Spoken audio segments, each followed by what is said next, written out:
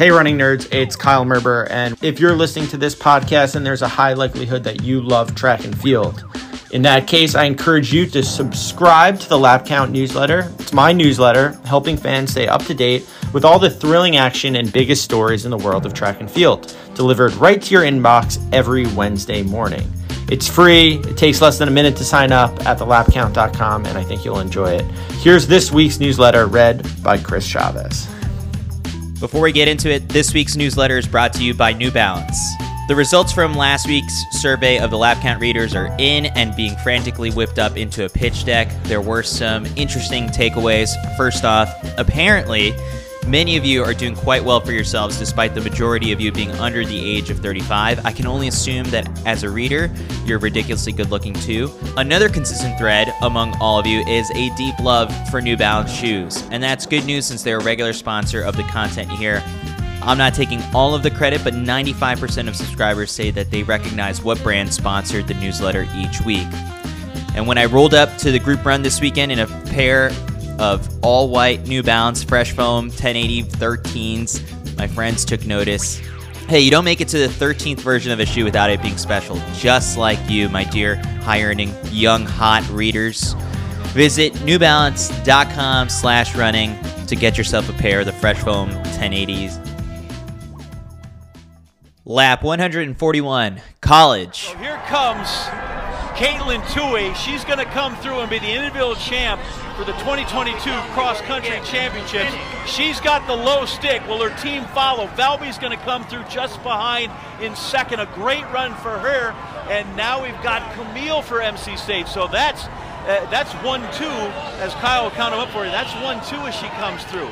And here comes Stern. Here are the top storylines of the 2023 NCAA cross-country meet. All right, running nerds.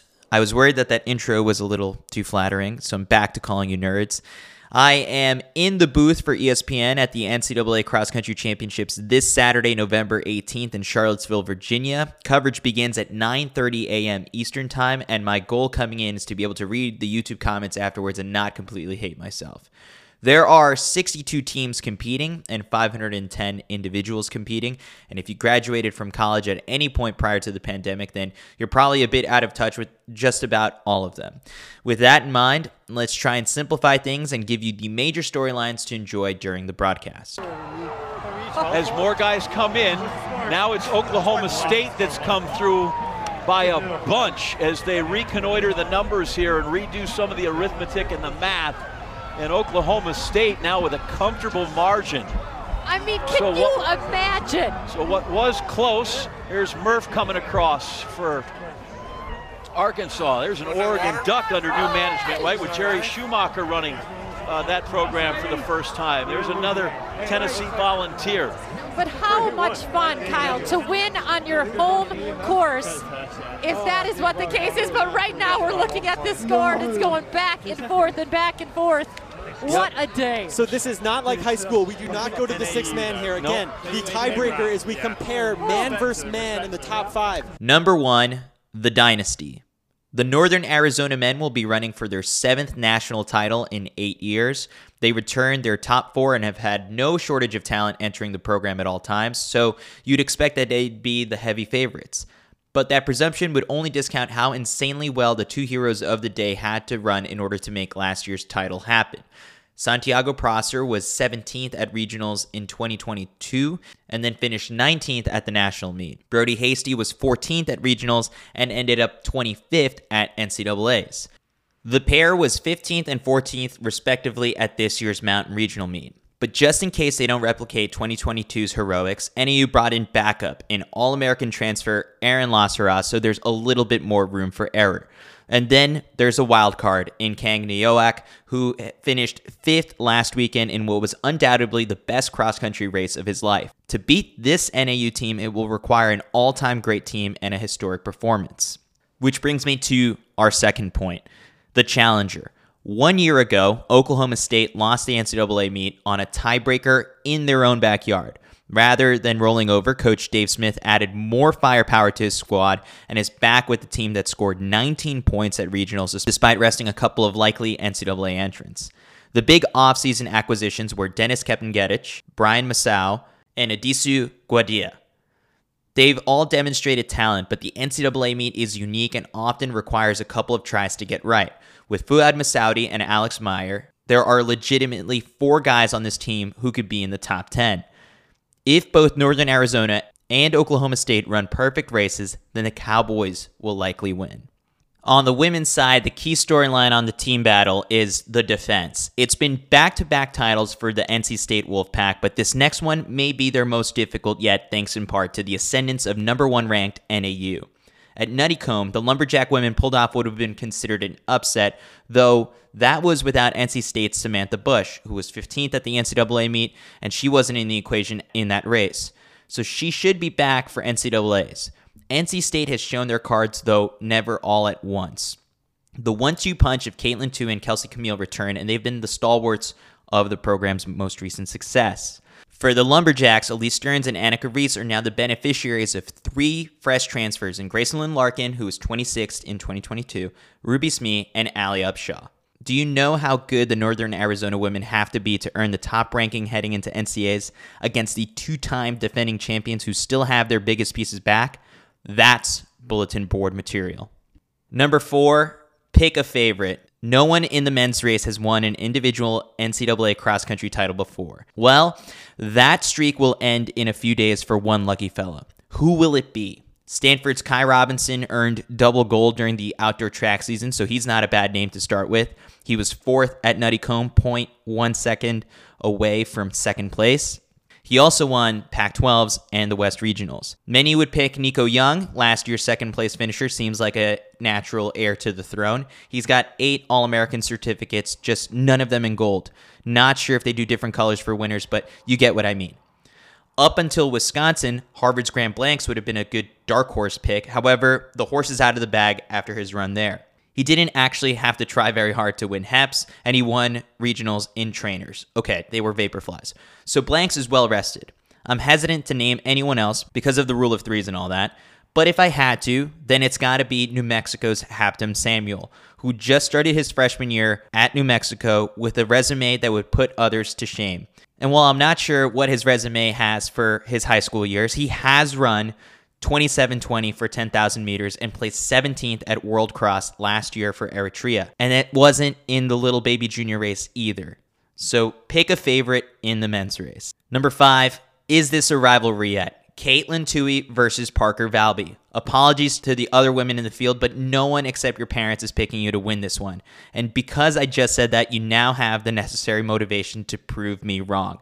Between her storied high school career marked by winning 4 NXN titles and her complete dominance last year, it sort of feels like Tuohy should have won 9 NCAA cross-country titles by now. However, last year was her first, and this year will not be a given. Florida's Parker Valby only has 1 career win over Tuohy in cross-country, but it came this season at the Nuttycombe Invitational. A 12-second victory is substantial, but October 13th is not November 18th. Lastly, home field advantage. For the better part of 2 decades, the NCAA championships were not a traveling circus. Younger readers may not realize that 13 of the last 21 editions were held in Terre Haute, Indiana. For the first time since 1987, the meet returns to Charlottesville, albeit it's now on a different course than it was last contested on, but that was largely due to the work of Vin Lanana. But the then-ranked number 10 UVA women and number 13 ranked men struggled mightily at the regional meet, and both got in as the 30th team off of points. Now that they're back at home, how much can they outperform expectations? This next section is in defense of NCAA international athletes. 5 years after transitioning through the ranks to become a Division I program, the Cal Baptist men's cross-country team has qualified for the NCAA national meet. The CBU women did it a year earlier and qualified again this year.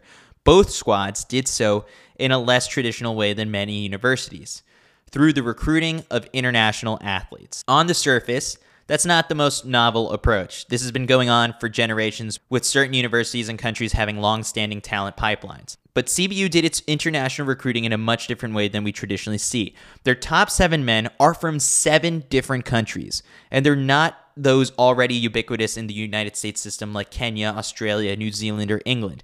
The 7 are from Uruguay, Latvia, Lithuania, Argentina, South Africa, Colombia, and Chile.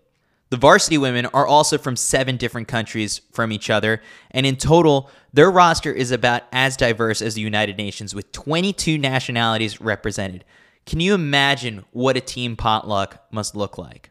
For the most part, these are not countries with powerhouse distance running histories. An 18-year-old kid being a national champion and record holder is really cool to put in an Instagram bio, but it also means the opportunities to remain at home and still become the best version of your athletic self are limited. And the domino effect of those impacted could be endless. There's no telling how many young aspiring track talents will draw inspiration from their country's national champ finishing near the front of an NCAA meet. There are undoubtedly critics of programs that rely heavily on international recruiting. The main argument is that these scholarships should go towards advancing and supporting American kids, but I think it's pretty much bogus. There are 363 Division I schools with a maximum of 12.6 scholarships on the men's side and 18 on the women's.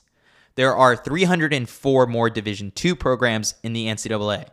Obviously, not all of them are fully funded, but an American high schooler who has shown promise will have the chance to either be recruited with a scholarship offer or be able to eventually earn one as a walk-on.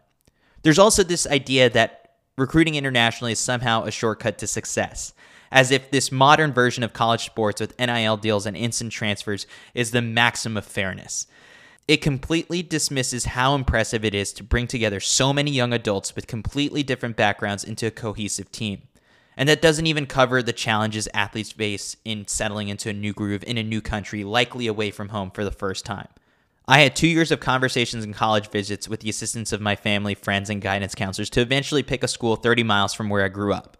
My parents would come to all my races and drop off snacks at my dorm while I was running low. Now compare that to the experience of an athlete whose first time in the United States was a week before class started and their first language is not that of their teammates. Welcome to Riverside, California. Here's your roommate assignment. Meanwhile, the Nutty Comb Invitational is in 7 weeks. There's a reason the NCAA is largely considered one of the greatest developmental systems for athletes across all sports in the world. It doesn't discriminate against where the talent came from, just that it's here. It's not the case now, but 20 years ago, the All-American athletes were given their certificates following the removal of non-Americans from the descending order list. The official place of where one finished in a race did not make much concessions. There will be 41 different countries represented on the line in Charlottesville. Try to change your perception a bit when we inevitably see some international athletes running well this weekend. First off, it's all by the book. But most importantly, what a fortunate series of events that American kids don't have to travel to the other side of the world to be able to race the very best talent and meet people they otherwise never would have. That's quite an unfair advantage. Only 50 miles to glory. Let's go! 50 miles in 4 hours, 48 minutes, and 21 seconds. That's how long it took to get from Midtown to the Hamptons on a summer Friday. And it's also how long it took Charlie Lawrence to break the world record at the Tunnel Hill 50 mile in Illinois this past weekend. For those keeping score at home, that's 5:46 pace. To help put this into perspective, imagine a relay team of 50 exceptionally talented 11-year-olds, and it'd be a very tight race between them and Charlie Lawrence. They say you can measure the impressiveness of a record by the stature of the athlete who held it before. No one says that, but I do now, and hell, I like it. The previous mark of 4 hours, 50 minutes, and 8 seconds was set by none other than Jim Walmsley en route to his 2019 100K American record. This obviously isn't a routinely competed in event at an elite level, but Lawrence is a 2:16 marathoner in his own right. If he can navigate hills and trails and nature's cobblestones, then let's get his ass to France ASAP. You know there are a bunch of 2:15 guys chirping right now how they could probably beat this time. My advice to those guys, you probably can't, but if you're convinced, then go do it. Not every world record is reported to be the greatest human accomplishment ever achieved, like the 4x800 indoors. It's just the fastest that anyone has ever gone for a given distance, and that gets people talking. To read this week's section of the Athlete Voice, head on over to thelapcount.com. This week's Athlete Voice is that of Kendra Chambers. Chambers was an 8-time All-American at the University of Texas and now represents Wazell professionally. She holds a personal best of 2 minutes for the 800 meters, and she writes about what it's like getting better together with a group of other supportive women. Here's what else you need to know from the past week. You would expect a physics professor from Harvard to know that there are faster ways to get from one side of the country to another other than running. But Jenny Hoffman did just that, setting a new women's world record in the process. Her Trans-America trip took 47 days, 12 hours, and 35 minutes. The Olympic trials saga continues. Last week, Runner's World reported that the contract between Orlando and USATF had not yet been signed. Good to see that even at the highest levels of sport, we're still relying on handshake agreements. Here's to hoping the pen is put to paper eventually, ideally before February. And actually, as I'm recording this, there has been an update. The USATF announced that the race start time has been moved to 10 a.m. USATF CEO Max Siegel's new contract did get signed. His extension will run until 2028, which is good because I'm not quite ready to step in yet. I do think that this will change following 4 more years of writing this godforsaken newsletter on my Wi-Fi-less Metro North commute. Some chaos ensued at the Cross International de Italica in Seville this weekend. The course featured a poorly marked 180-degree turn just 50 meters from the finish line, which is something you wouldn't see very often for obvious reasons. Ronald Kumoy was rewarded for his good acceleration in a close finish, and Edina Jebitovic held on after mistakenly thinking it was the finish line. The Atlanta Track Club announced their roster for the 2024 season, which includes Aiden Ryan, Gabrielle Wilkinson, Rob Heppenstall, and my daughter's former babysitter, Luciano Fiore. As much as I wanted to tell The Athletic to stay out of my lane and stick to covering real sports, there was a fantastic article about the NAU programs ahead of this weekend. Also, if the New York Times wants to up their running coverage ahead of the 2024 Olympics, then Sidious Mag is also available for $550 million. That's all for this week. Thank you to New Balance for supporting this week's newsletter. I'm a diehard repeat user of the 1080s and also a sucker for all white shoes. This has been Chris Chavez reading Kyle Merber's The Lap Count newsletter. Get it in your inbox every Wednesday morning at 6:30 a.m. Eastern Time and subscribe at thelapcount.com.